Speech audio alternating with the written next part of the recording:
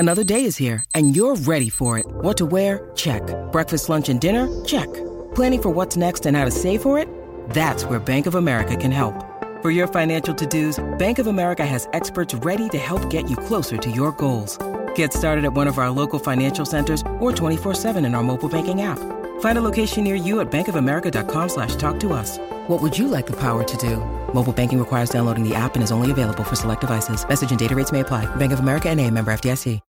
When you need mealtime inspiration, it's worth shopping Kroger, where you'll find over 30,000 mouth-watering choices that excite your inner foodie. And no matter what tasty choice you make, you'll enjoy our everyday low prices, plus extra ways to save, like digital coupons worth over $600 each week. You can also save up to $1 off per gallon at the pump with fuel points. More savings and more inspiring flavors make shopping Kroger worth it every time. Kroger, fresh for everyone. Fuel restrictions apply. All right, better late than never. You know, living in Southern California, sometimes we got to fight through traffic. So I apologize to everybody, and thank you so much for hanging on. Normally, I would sit here and ramble about something and go on. I will say this, though, and I know we'll get into this with Carmen, but the referee situation in the NFL, and we saw it on Monday night, like it is getting out of hand. And listen, it's fine. It's not the reason the Bears lost. It's not the reason the Eagles lost. But at some point, there needs to be some accountability. There needs to be, like the players, you know, when the players make mistakes, guys get cut and things go on, and there's, you know, public accountability. For the referees, we never really see it. We get a form letter like, oh, we apologize. We missed 8 calls. Sorry you lost. LOL. At some point, all we ask, just be more transparent. But listen, let's just start the show, Sammy. Turn up your volume. Because you're about to listen to The Sick Podcast with Adam Ray. Trying to cut it back. Justin Fields making magic happen. There goes Fields. Touchdown. The sickest Chicago Bears and fantasy football podcast. Brought to you by Underdog Fantasy and Air Pura. Sports entertainment like no other. It's gonna be sick. It's Tuesday night. You know what that means. It is time for Take It to the Ranks. So much to get to with the Chicago Bears. So let's waste no time. Let's bring on our co-host, Carmen Vitale. How are you? Sorry for the delay, Carmen. How are you this evening? I'm doing wonderful. No worries at all. I understand. How are you? I'm doing well. I had some things going on, but we're here now, which is all that matters. So ready to talk about the Bears. You were in Green Bay over the weekend. How was that, though?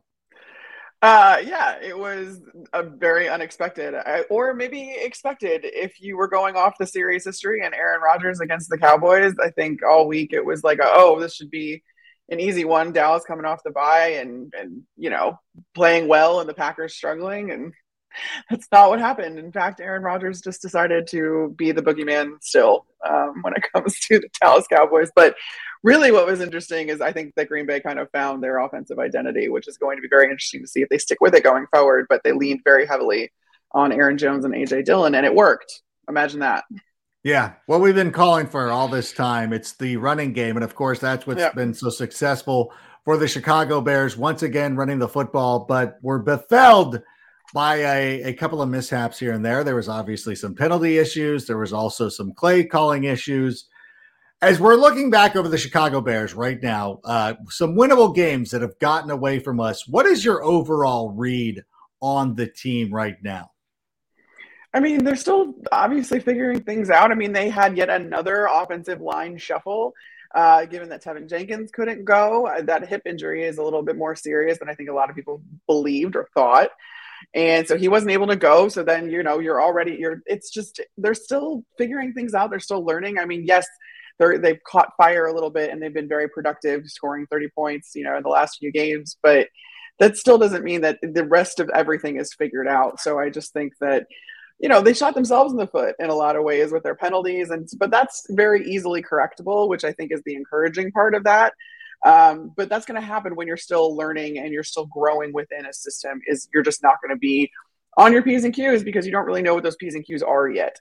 I'm not worried about it. And again, I'm still stressing, like, they're figuring it out. That doesn't mean that they need to win right now. Right. But it was a heartbreaker because they had the Lions, and then all of a sudden they came creeping back, and the missed extra point is just a killer.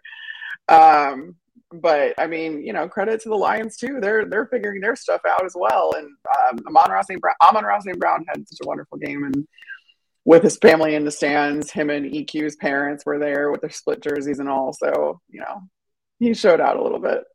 Yeah, super thrilled for him. But it's funny though, when you say so many of these mistakes are correctable, you're like, I can't make referees throw pass interference calls when they're blatantly obvious. I don't want to get into it too much because, again, I know that refereeing has been kind of an issue throughout the NFL. Like, it's a big thing. Like, everybody's talking about it. Fans of all sorts of teams, Eagles fans today are sitting there complaining about it as well. But at the same time, there are so many momentum killers. Like, even on the first couple of drives, like some penalties where you're like, what are you calling? Then they're not calling it tight. But then they want it. I don't know. I get confused. And again, I wish for some accountability. But at the same time, I think that at some point, these things are going to happen.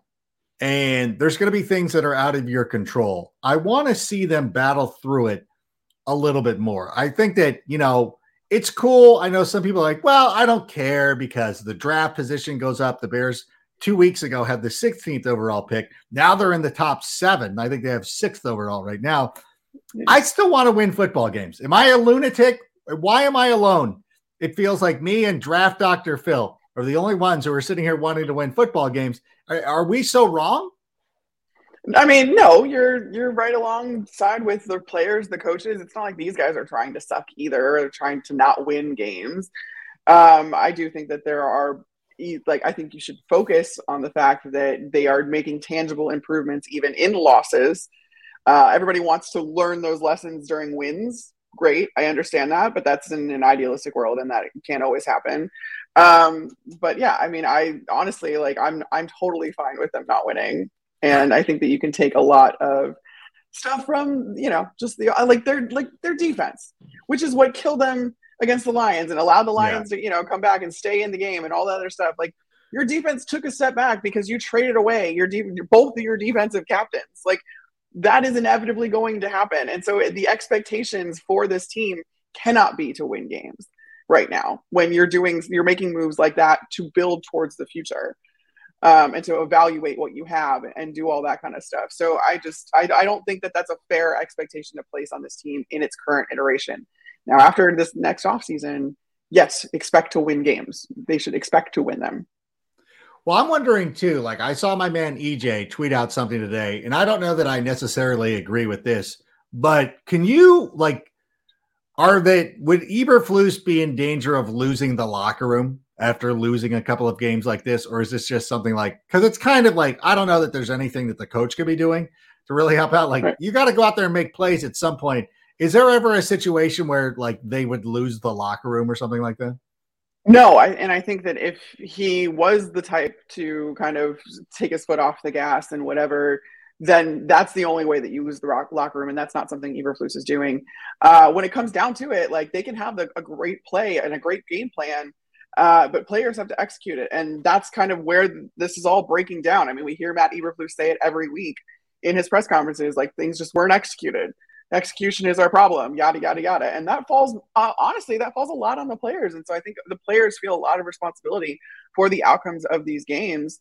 And so they're not going to, in turn blame their coaching staff, which is, again, still learning along with them too. And I think they've been very transparent about that with the players, because they've been transparent about it in the media as well. Yeah. So I have to think that they've been very transparent with their players. Yes, we're still learning.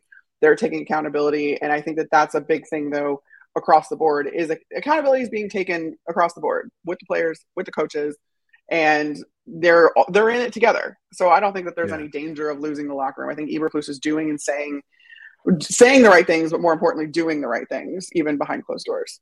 Yeah, as ridiculous as it sounds, when Eberflus was in that video for Chase Claypool, welcoming him to the Chicago Bears, accepting the scepter for the angry runs, that I don't know how that played with other people, but that to me was that, how do you not love playing for a guy like that? I think that he's so engaging and everything like that. And I think that those are the kind of things that go, I think, have to play well in the locker room. And speaking of Chase Claypool, what was his like his snaps went down this week? Was this just an issue of them like, oh, maybe he doesn't know the offense as well as we thought, and they got to bring him up to speed?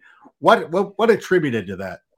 Well, I think also what you're seeing, so like the first game, he doesn't know the offense still, and he's going to take a couple of games to do that. I think when you bring a player in, especially because like you kind of have the element of surprise on your opponent, you're going to try and get them involved in the game plan a little bit more. At least this is like my theory behind it.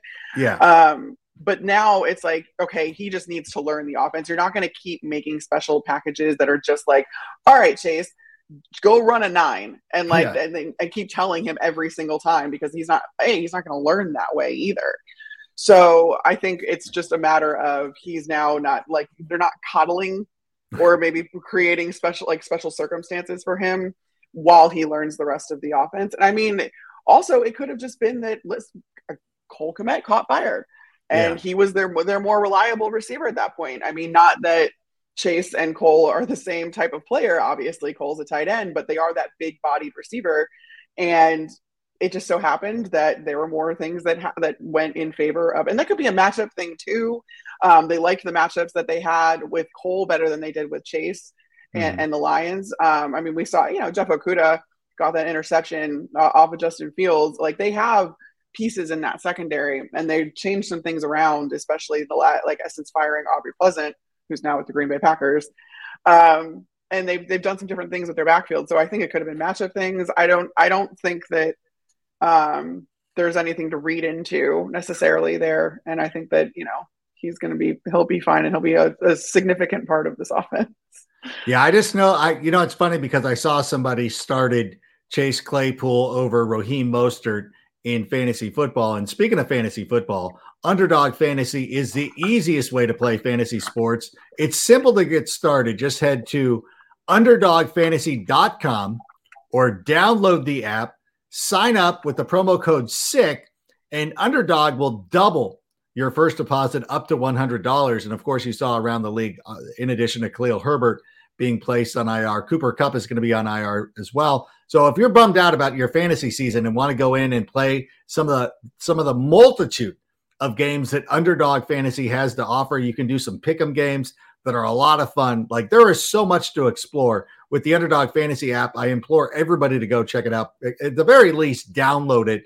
So you have the app on your phone, so that way you can continue to get updates on these players as they come available. Because again, the Underdog Fantasy app alerted me this morning that Cooper Kupp was placed on the IR, so I appreciated that. So go in, get your first deposit updated up to matched up to $100. And speaking of that, though, it's so funny to me because, there are people who already like, well, they used a second round pick on this guy and, they barely use. You're like, dude, it's been 2 games. Like, it's chill out. Like, it takes some time to get to know this team and get to know the offense and everything like that. And we still have like good wide receivers who are not active on Sunday.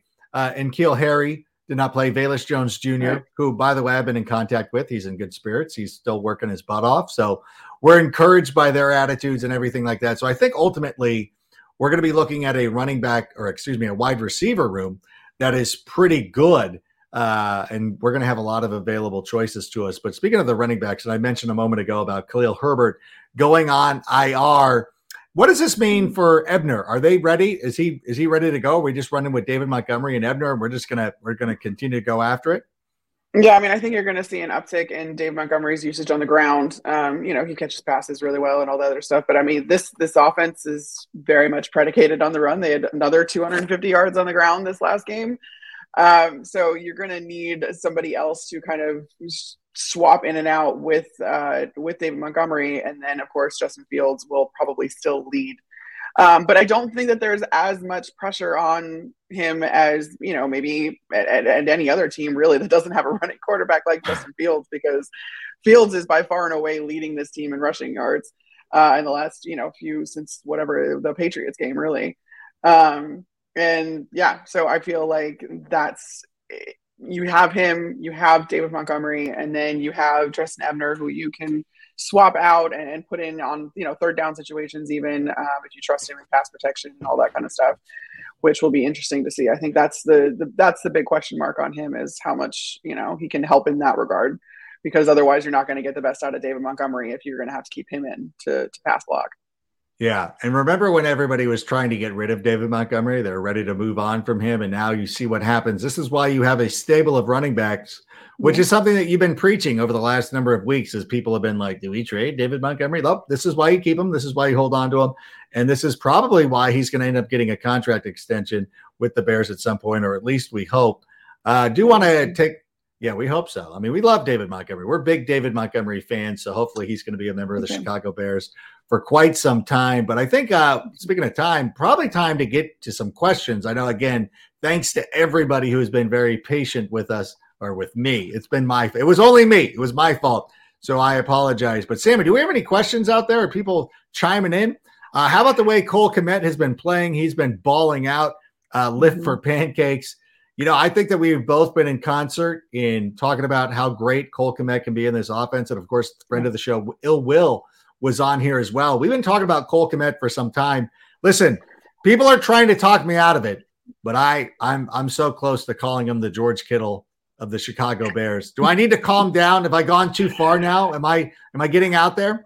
No, honestly, I think, it's only going to go up from here. And the reason behind that too is you've seen how much Justin Fields. So we talk about too how this offense is tailored to Justin Fields' skill set and how it changed and all that other stuff. It didn't just change for Justin Fields. There's a domino effect behind all of this. And that was evident in that third quarter touchdown, the go-ahead touchdown that Cole Kmet caught, because essentially the defense thought that Cole Kmet was staying in to block on a designed run, is essentially what they thought on that play, because, you have to account for Justin Fields. And so you think that you're going to, he's going to stay in, he's going to help, all that other stuff. He releases into a route and then gets lost behind the defense. Yeah. So this is the type of stuff though, that helps, Fields. Yes, great. He is playing to his strengths, all that other stuff, but it unlocks so much for all of these other players, just because of the fact of how defenses have to play Justin, and they have to be honest with themselves about him, or he keeps them honest. And that you see, just a lot of guys that having to account for him, and then that leaves guys with favorable matchups downfield getting lost behind the defense, just not accounted for, or they think that he's going to do something else, because he very well could stay in and block. That's why tight ends are so important, especially to this offense, because you never know essentially what they're going to do. They could stay in, they could release, and you don't know that pre-snap.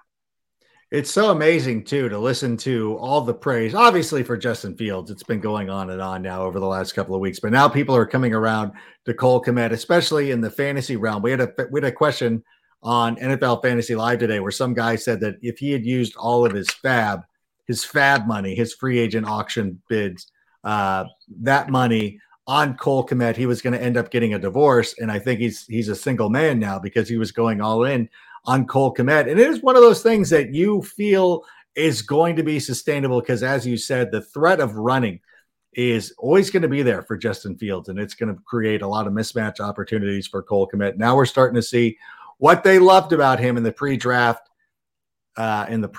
portion before he was selected to the Chicago Bears. Of course, he was selected by Ryan Pace, who, you got to give Ryan Pace some credit for some of these picks that he made.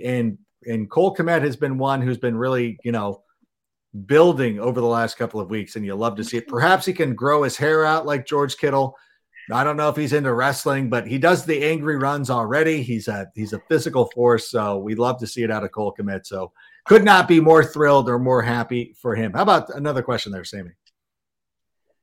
Can the Bears defense get better this season?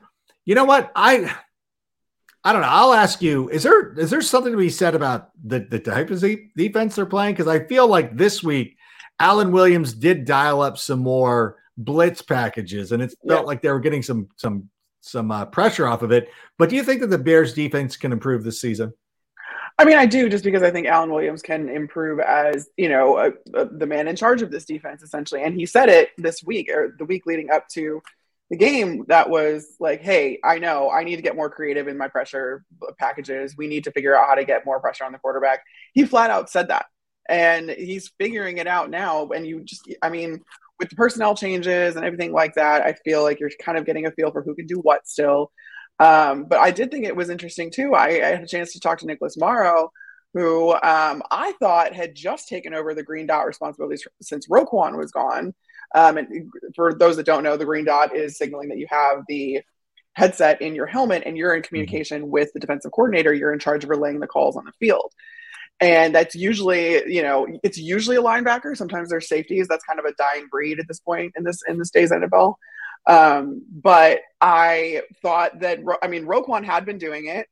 And I thought that Nicholas Morrow took it over from Roquan. Turns out Nicholas Morrow has been doing it on and off all season. Him and Roquan have actually been trading off. Okay. And that was not something that I knew prior. And I went up to Nicholas and I was asking him about it. Nick.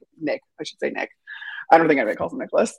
But it was just a very interesting conversation. And it got me thinking, they must have been prepared then for this to be the case with Roquan. So while I was expecting to kind of see a drop off in maybe some of the organizational things and the communication and all that stuff on the field, given that they had a new play caller, essentially in player play caller, I should say, there wasn't, because that was something that Nick had been doing. And so I think that they're still kind of they're just figuring it out still, but they have been, and they laid the groundwork for this kind of stuff further back than we, I think, even knew. At least that's me putting two and two together. And so they're going to continue to grow together. But yeah, this is Nick's first time doing that as far as the season goes. This is his first season kind of doing that. And I even asked Alan Williams, what made him a good candidate for that.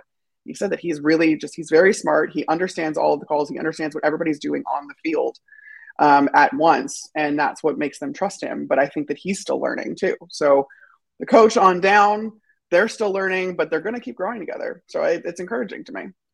Yeah. And one of the young players who really stepped forward when given an opportunity, Jack Sanborn, was out there all over the field, leading the team in tackles, I believe. Fun story. Oh my God. Story. And you look at all the accolades. I know the Bears tweeted it out and they're like, oh, look at all these great things he did. I'm like, well, he also had an interception. I know it was overturned, but the play was still made, and I think that's one of the things that when you go back and look on film, and we know now that the call was bogus, the penalty was a complete flop that, the referees bought into, which is that's embarrassing, by the way. Again, I don't want to harp on the referees too much, but it's embarrassing that you get duped by things like that. But Jack Sanborn nobody got duped by that. A lot of people had high hopes. I don't want to say expectations, but had high hopes for Jack Sanborn. He obviously met it. Is this something was it just the thing of they're going up against the Lions, or do you think that this is something that could be the building block of something? No, I think it's the building block. And actually, it's something that the Bears wide receivers coach said to me last week. I had a chance to talk to him. And this goes team wide. They talk about loafs, right? And they're not the only team to talk about loafs, but everybody talks about loafs. But what he told me is that the way that they grade loafs is different than anywhere he's ever been before, because they want players actively straining themselves to make the play. They don't want, it's not enough just to make the play or to be in your spot or whatever it is.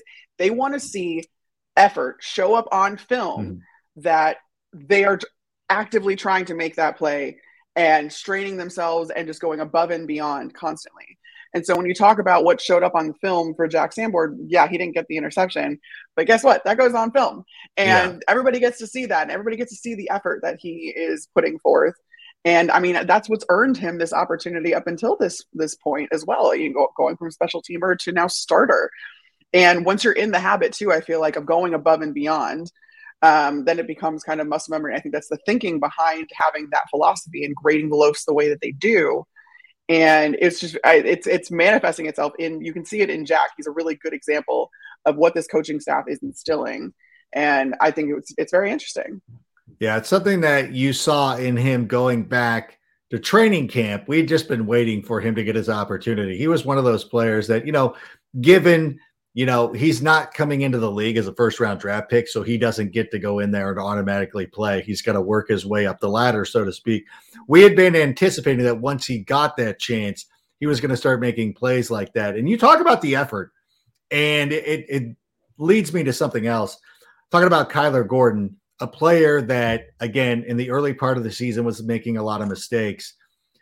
We can argue about whether he should have been flagged for a roughing the passer or whatever, late hit, whatever it was, against Jared Goff. I know some people have pointed out, like, well, he missed the whiff. He whiffed on the sack. And you're like, players miss out on things. And I think when you talk about effort, he didn't give up on the play, and he continued to follow the play. And ultimately it led to a penalty to where it's like, well, if you would have just given up, I don't know. I don't understand what people are trying to insinuate. Because obviously, if he would have made, duh. Like, we get it. Like, if he would have made the play, like, he's a rookie, he's learning. I think that a couple of years down the road, even next year, maybe next month, he's going to start making those plays. But when you see the effort that he put out there, and again, I would not have called that roughing the passer penalty or anything like that, because I'm obviously a very biased Bears fan, but I was taking away and I was impressed by the effort, by the ability to stick with it, to go back and to make that penalty, but to make penalty and the play. What is it when that's graded out, when you look at the film, when the coaches are in there and they go, do the coaches say like, yeah, you missed the sack, but you followed through. You got a penalty, but yeah, you followed through. What is the most important takeaway in a play like that? I mean, I think you're still going over kind of the fundamentals of why you maybe overshot that, why you did, kind of over pursue the quarterback in that instance. But I do think that you get some points for effort. I mean, you would definitely take that over a guy that doesn't make the play because he wasn't trying hard enough, right? So they don't want to completely coach that out of these guys and to kind of like freeze up and hesitate. So I think all coaches would probably maybe not all, but I would think that a lot of coaches would take the guy that maybe over pursues or is a little bit too like overshoots a play in the name of effort, rather than having a guy that's just not on his spot. So again, that's correctable stuff though, because they're going to go back. They're going to say, all right, you should have done this and this different. But good job not giving up on the play, and you got a penalty for it. That kind of stuff needs to be cleaned up. But I mean, again, it's one of those questionable calls that can go either way. And it's one of those, I feel like a lot of coaches too are like, in those competitive penalties, they're totally okay with. It's like the false starts and the pre-snap penalties that really get on coaches' nerves, I feel like, or at least the ones I've been around. That was always the big thing, was like, don't do anything before the snap, don't put us behind the chains before we even get a chance to get out there. But like, penalties like that, I think most coaches are usually okay with, obviously, as long as they're not egregious. But they would rather you try for that play rather than, pull up, hesitate, and then the guy, gets 10 more yards because he's skipping down the sideline. Yeah, there's something to be said about that too, because if I remember correctly, when I'm looking at a lot of the penalty calls of things that were going on in that game, I'm not looking at the statistics. I'm not looking at the game sheet right now, but I feel like a lot of them were not like, I mean, you don't want holding penalties or anything like that, but a lot of it was not like, dude, that wasn't even a hold.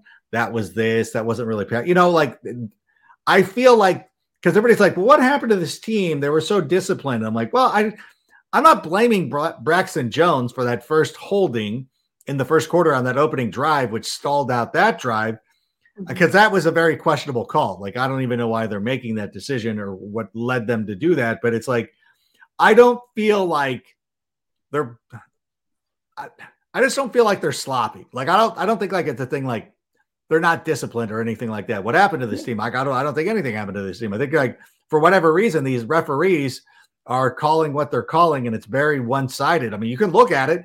Like, I'm not trying to tell tales out of school, and I'm not blaming, again, I'm not going to be that guy who just ultimately blames the official, but like, you can tell it's one-sided. And I think that when you're in the game, whether it's one-sided or not. You can't be that obtuse. Yeah. So I don't know. I feel like, again, like some of the stuff that we see, I can live with, as opposed to what you're saying about like false starts and other things. It's like, yeah, weird. Yeah, I think that's the like if you want to call a team undisciplined, I think it's the teams that commit those pre-snap penalties, kind of those mental error penalties, Not the ones that are like that can go either way, that are just like all offensive linemen hold. All of them do. It's just a matter of like if you get a ref that decides to, they're going to crack down and call it, or if they see it or whatever. Like, I mean, part of their job is holding. Essentially. Yeah. So they all do it, and you're never going to you're not going to be able to coach that out of these guys in general. But yeah, I think they're not. You're right. They're not undisciplined. If they were getting a ton of pre-snap penalties and some of the more boneheaded ones, then I'm going to say, yeah, all right, they're a little undisciplined. Or if they're getting the unsportsmanlike conduct and they're not keeping their emotions in check and all the other stuff, or hits to the head or poor tackling and fundamentals and all that kind of stuff, then we can talk about being undisciplined. But holding, questionable roughing calls, pass interference, all that kind of stuff, those are just penalties you live with in the name of competition. Yeah, and the one pass interference penalty in the end zone, I remember watching it and be like, that was still a good penalty. Like you got it. Like it's either a penalty or it's a touchdown. So you got to do you. Right. Like you were beaten on the play. You kind of grabbed them, prevented them. Okay, good job. Like you never know. Like that they're the Lions. They might not get that call. I mean, I'm sure the Lions fans could be sitting there watching this, be like, there have been plenty of times this year where we've been on the wrong end of these calls. So you got to do it. Like, and listen, anybody who's played competitive sports knows that there's times where you're beat and you're just like, F it. Like, okay, like I'm going to call him. I'm going to grab him. I'm going to do this. Nothing dirty. You've been beat and you're going to go out there and you're like, I'm going to do this. And like, sometimes it doesn't get called. So you know what? You're like, yeah, that was a penalty. We're not irrational people. I'm not saying that the Bears never commit a penalty. Like we can sit here and be like, yeah, you're right. You did that. There's some of them. You're like, okay, that made sense. But I don't know. I guess the things that are just so off-putting to me, like last night, the end of the Monday night game, the referee that threw the penalty on the Eagles defenders really pimped that. Like he was pimping that like it was Aaron Judge hitting a 60-second home run or whatever it was. Like he threw that flag that had more airtime than a Ray Guy punt. Like it was crazy. Like, do you think that we're here to see you? Like, I don't know. But we're getting off the point, and I don't want to go down a rabbit hole that I'm sure I could dig myself into. Maybe I'll do that when you bounce. I'll go. Okay. I'll go off. Okay. I'll clear the air. Oh my gosh. There it is. What's with the rest though? Exactly. I will say this. You asked. What? Say it. I will say this. Like complaining about officiating, it's warranted because I mean this is all human error, right? What I don't understand is like they're going to make errors. I get it. You're going to miss things, whatever. We have more technology though to decrease what these guys are responsible for calling, like stuff at the goal line. Like you can't tell me you can't put a chip in the ball and so that it knows when it goes over the plane. Like that technology exists already, and that's what drives me nuts. Is I'm not necessarily even faulting the refs for missing things or whatever because it is so subjective, but there's a way to take that subjectivity out of this.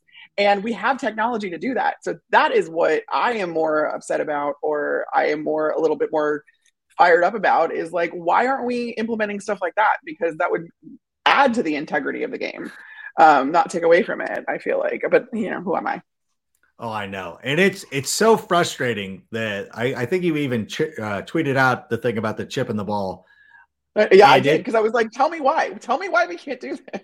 Does it change, like, would it change the weight of the football? Would it do something fundamentally to it? Like, I just feel like there's got to be some fiber optics that you can put it on both noses of the football and you line it up.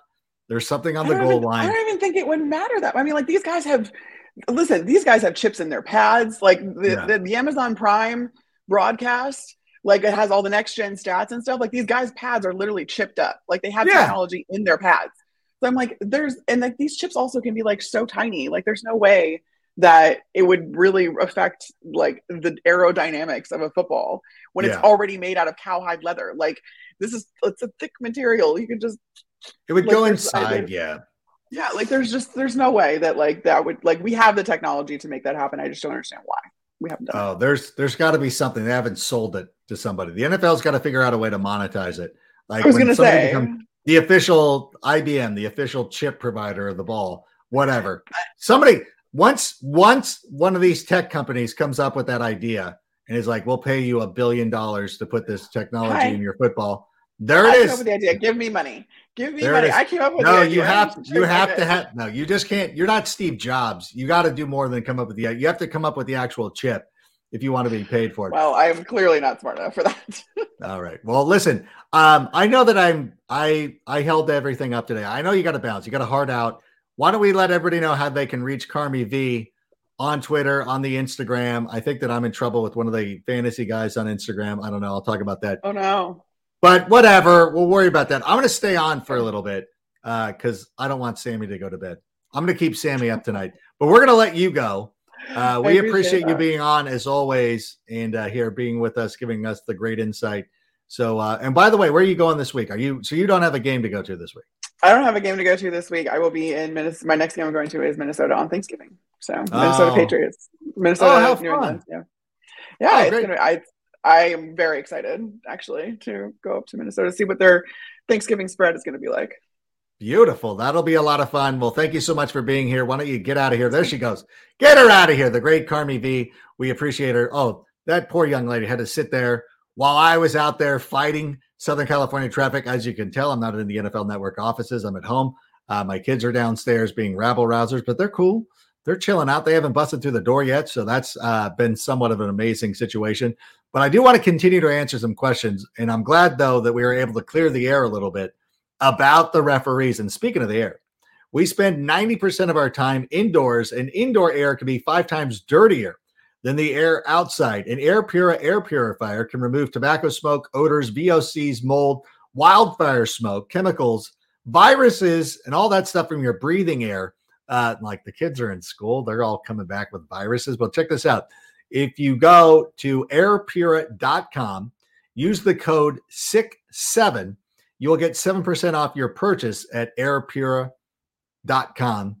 Get an air purifier from airpura.com. Our friend Sean, who goes to the Rip Beer Company, he goes to the Rip Beer Company with us on Sundays. We'll be there this Sunday as well. PCH location. We've had a great job. Our friend Jason joined us. He drove down from Fresno to come to watch the games with us there at Rip Beer Company. It's an awful lot of fun. By the way, if you're in Las Vegas, in the comments section, if you're in Las Vegas, if you've been to Las Vegas, if there is a good Chicago Bears bar in Las Vegas, please drop a note in the comments right now. We'd appreciate it. Our friend Sean is going to be out there for a conference. I told him to take the early flight. I'm like, what are you doing? There's a 6 a.m. flight to Vegas. Jump on that bird, and then you go and watch the games all day. And, of course, the Bears, Falcons this week. But how about some more questions, Sammy? I want to keep going for a little. Oh, my gosh, little late to the show, but we have a QB. You know what, David?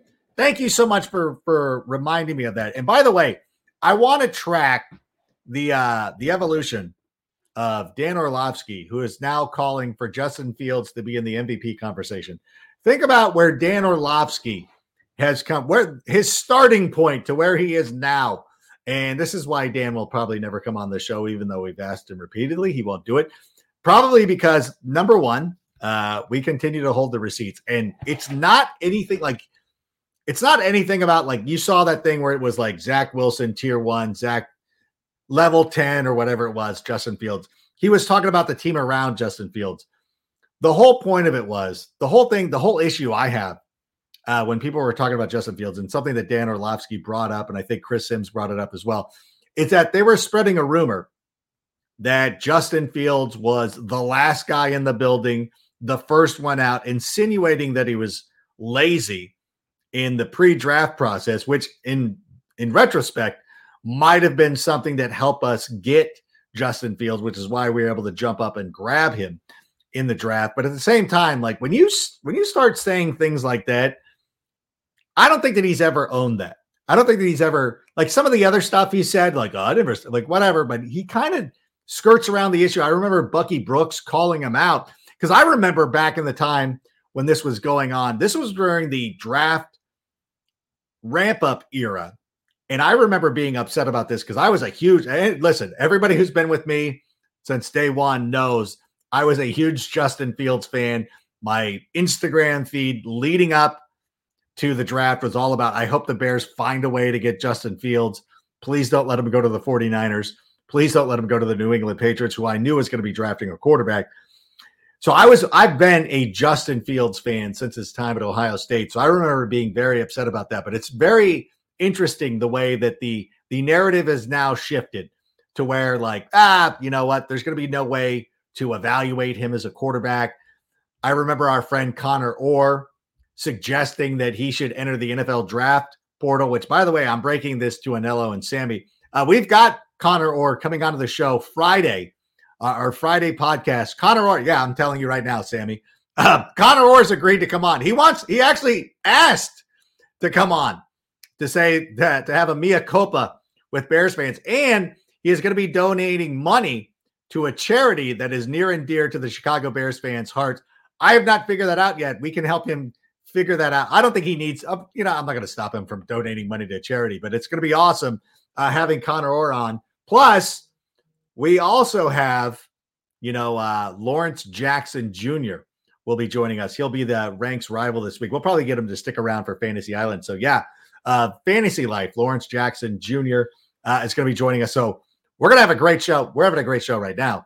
But again, the question was, or the comment was, is we have a quarterback. That is one of the things that I think that we wanted to see. Going into this season, we were of the mind, hey, you know what? Let's make sure that we have the quarterback that we think that we have. And I was confident. I never wavered. I always felt Justin Fields was going to be our quarterback future.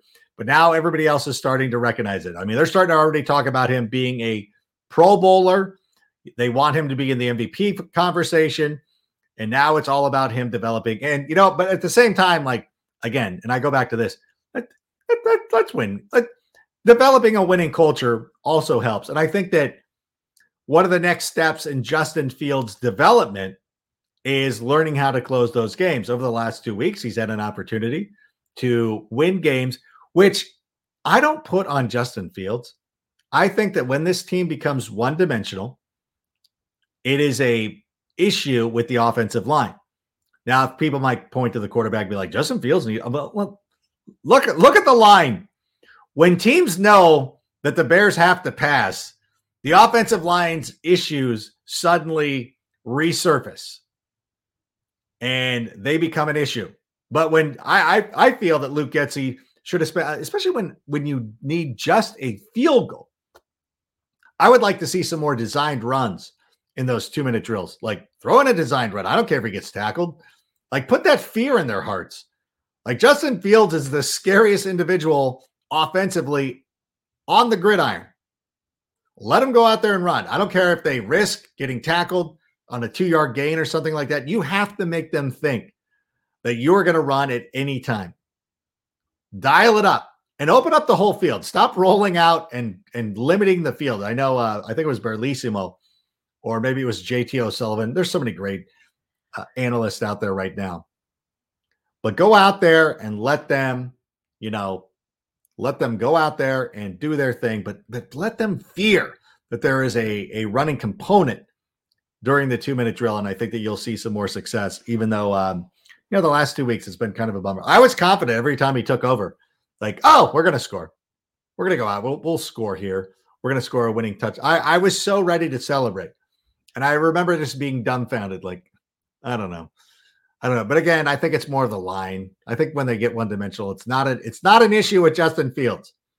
I think it's more an issue of the line. And as Carmen said, there's some more reshuffling of the offensive line. We were without our best guy, Tevin Jenkins. Imagine that a couple of months ago, with everything that was going on over the summer, that if we were in a spot in November, weeks from Thanksgiving, saying, well, if we had Tevin Jenkins, his injury is the one thing that was holding us back a little bit. So we do appreciate how far he has come along with this process. We have our quarterback of the future. We have our stud lineman who is going to anchor that line for a long time. We got a lot of good pieces. A lot better than a lot of people are giving us credit for at the beginning of the year. All right, Sammy, do we have another question? Oh my gosh. I told you towards the end of the fourth quarter, shouldn't the ref call pass interference on the Cole Kmet collision? Looks like it was done on purpose. Absolutely. You know what? You look at that call last night on the Monday night game where they called the pick Like that was clearly like that seemed unintentional, and they still called the pick. Clearly, Cole Kmet was running a route. There was a collision, whether you call it inadvertent or not. Like, listen, there's a lot of inadvertent things that are called as pass interference.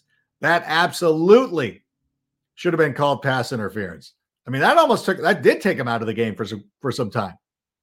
Those kind of things need to be called, and the Bears are not getting him the benefit of the doubt.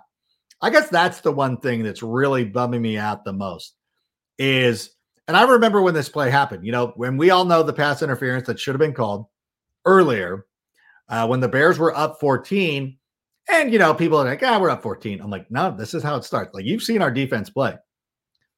That starts to change the tide, because if that pass interference is called, I am convinced that the Bears go down, they score a touchdown. Maybe Cairo Santos makes that extra point, but at least they go up by 20. Then the game's probably essentially sealed at that point. And remember too, I could feel this as well after the penalty that negated Jack Sanborn's interception.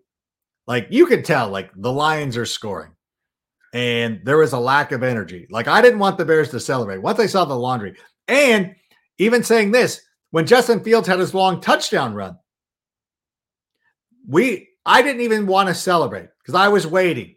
I was waiting for the mystery flag to appear out of nowhere. But I guess Justin Fields is good enough to get the call. It's like they're not going to take away a touchdown from him, although they've done it before. They weren't going to take it away from him. They're like, we'll let him have his moment here. Sometimes, if you know the lore of the Knicks landing Patrick Ewing, there was a frozen envelope that David Stern was able to reach in. And you wonder, is the NFL, do they want us to have a top 10 pick? Is this what's going on? I don't believe in any of that. I just feel like they're just bad at their jobs. Like we see poor officiating in baseball, basketball. The NFL's getting egregious. I just think that these guys aren't doing very good at their job, and they got to be more mindful. And I think that people would rather see us playing football as opposed to not. And then they miss obvious face mask penalties. Like last night on Dallas Goedert, there was a face mask penalty that was not called. A couple of weeks ago against the Dallas Cowboys, Tevin Jenkins had his helmet ripped off. All that stuff was going on. Nobody cared. But in any event, it's fine. It's fine. We got to learn how to overcome these things, and I think that we will. It's a young football team and a young coaching staff. I've been impressed by the message that Matt Eberflus has sent us. All right, Sammy, do you have any other questions? What's been the difference between with the Bears offense over the last few games? Obviously, it's the designed runs and just really evolving the offense. I think that when the season first started, I think Luke Getsy wanted to slow play it and kind of see what's available, what works, what doesn't work. Can we make this work? I mean, ultimately, Justin Fields is a pocket passer who can run the ball. If you look back at his time at Ohio State, when he had Chris Olave and he had Garrett Wilson and all these guys, he didn't have to throw the football. He didn't have to run the football. He could. We saw him run very effectively. He could be a little bit more selective. And I think that 3 years down the road, maybe even next year, but at some point in the future, we're going to be looking at fantasy enthusiasts getting upset because Justin Fields doesn't run enough. And everybody's going to be upset. He doesn't run like he used to. He just throws the ball all the time. That's going to happen at some point. Once the offensive line gets a little bit more consistency, once they add another pass catcher, that'll be the issue. Then he'll be throwing more touchdowns, but it'll be good. He'll be throwing 3 touchdowns a game, 4 touchdowns a game. We're just not going to see it this year. I think that it's, they still have to run. And I know that our friend Clay Harbor was asking at some point, what do you do with Justin Fields? Do you try to limit his running and have him stand in the pocket a little bit more? I think that we've seen him be more effective in the pocket. We've seen the offensive line play a little bit better because they do run the football. So I think over the last couple of games, they've also increased the pass calls. And there's been times that he's made his reads and he looks through his progressions. He's like, it's not there. And then he moves on. And I just think that that's been better. And ultimately, like when he's designed to run the football, he now has that in his control. He has that in his grasp. You know, when he stands there in the pocket, he could get blindsided. Something bad could happen. But when he's running it, he can slide. He can do his thing. He can take a knee. He can do whatever. He's in control. And I think we want him to have control. All right. Do we have one more? Let's do one more, Sammy, if we can. Okay. I want wins. Players need to know that their hard work is paying off. You know what, Captain Jones? I'm glad you brought this up because, again, as much as people delight in better draft position, and listen, if that's ultimately where it ends, that's fine. But every player on the field is not guaranteed to be with this ball club next year. And as you said, Captain Jones, they want their hard work recognized, and they want to go in and they want to celebrate. They don't care how the Bears are going to do in 2024. They want to win right now. And I also think about this. Our friend Draft Dr. Phil and the Tate Never Lied Network, they were at Soldier Field this weekend, a celebration. And I know Phil's sons, my nephews, were at their first game in Soldier Field. They want to leave that stadium with a victory. They want a memory of watching Justin Fields run all over the Detroit Lions. They left that ball game thrilled and excited because they saw one of the best quarterbacks in Bears history already defeat the Detroit Lions, and you go home and you have that memory. They don't want to know like, oh, well, we lost that game, but then we ended up with the 8th overall. Like, they don't care about that. You want to go to a game, you want to watch them win. You want to be entertained, sure. But you want to see your team win. You know, I've rooted for a number of losing teams, not just the Chicago Bears, but in other professional sports. Every time that I go to a game, I want to see them win. Every time I sit down and invest my time and effort, I want to see them win. Those players who are playing for paychecks, we need to be respectful to them and their hard work and know that, listen, the NFL stands for not for long. Those players who are on the field right now want to go out and win. You think Jack Sanborn was thrilled that our draft position was improved? He doesn't care. He's fighting for a job in the NFL. These players want to win. That's the way that I approach it. I can see the long-term photo. I can see the big picture. But these guys still have to live in the short term, and we want to see that. And by the way, if you're enjoying this podcast, whether you agree with what I said or not, please comment with the word sick. We need you to comment with the word sick. If you're watching on YouTube or Facebook, comment sick, hit the like button. Don't be afraid to share it. Don't be afraid to tell some friends. I know a lot of the local media in Chicago can skew towards the negative. If you want to celebrate a little positivity, but also being realistic, hey, come to the Sick Podcast. Tell your friends about it. By the way, if you're listening to us as a podcast, like and subscribe. We do appreciate that. You can give us a 5-star or not. We appreciate it. But we'll take one more question for us. What do we got? Oh, Ronnie, what's going on? What do the Bears have to do to improve the defense? I think, number one, play calling can be improved. I think Alan Williams needs to be more creative in ways to get pressure on the quarterback. I thought that this weekend they did a pretty nice job. I think over the last couple of games, even in the game against Miami, now they're giving up a lot of points for sure. But there were times, especially towards the end of the game, when the Bears needed to make stops, they could make stops. Kyler Gordon coming in on a blitz, misses Jared Goff, of course. This starts a chain of events. Those type of plays just need to be played, just need to be made. So there are some schematic things that are being changed. I think that Alan Williams, listen, and I know, again, I go back to our friend EJ, who sometimes they play a lot of zone. They really do. And we can agree with that or not. The coaches are there in the building. There's a philosophical reason why they're playing so much zone. I'm sure somebody smarter than me can explain it. I feel like they're making schematic adjustments. The players are learning. We got a lot of young players. So I think it's just a matter of execution. I know that Matt Eberflus talks about this an awful lot. It's a matter of execution. And you know what? There's going to be some growing pains. We're going to miss some sacks. There's going to be some guys that slip out of tackles, but you know what? We need to cut those down. And if there are 1 or 2, 3 or 4 key plays in every contest or if you make a sack here, stop him behind the line of scrimmage there, you will do enough. This team is not going to be shutting up opposing teams. It's just not going to happen. Not this year. We're not going to hold an opposing offense to 3 points. It's just not going to happen. If you can make some key stops, and once again, they've been putting Justin Fields in a position to win or tie games at the end in the fourth quarter. We need to start taking advantage of those opportunities. So I think it's something that, again, that'll be worked on. The adjustments are being made. You see it. You see it. You see Alan Williams working. We can agree to disagree on whether he calls too much zone or not. But you can see they're mindful of it. They watch the film. There are adjustments being made. Now it's starting to come down to execution. And by the way, I want to thank everybody for being here tonight. Thank you for bearing with me on my lateness. I do appreciate it. I hate to keep harping on that, but do appreciate everybody who joined us tonight, leaving some great questions. We always appreciate it. By the way, thanks to our friends at Underdog Fantasy, at Air Purifiers, and thanks to each and every one of you. Again, we're going to have a great show on I Can't Wait for Friday. Connor Orr, Lawrence Jackson Jr.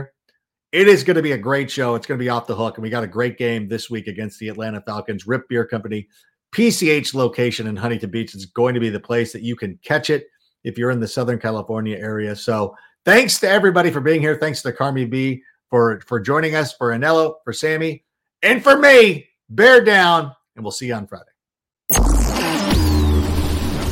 And that's a wrap. Hope you don't miss us too much until next time.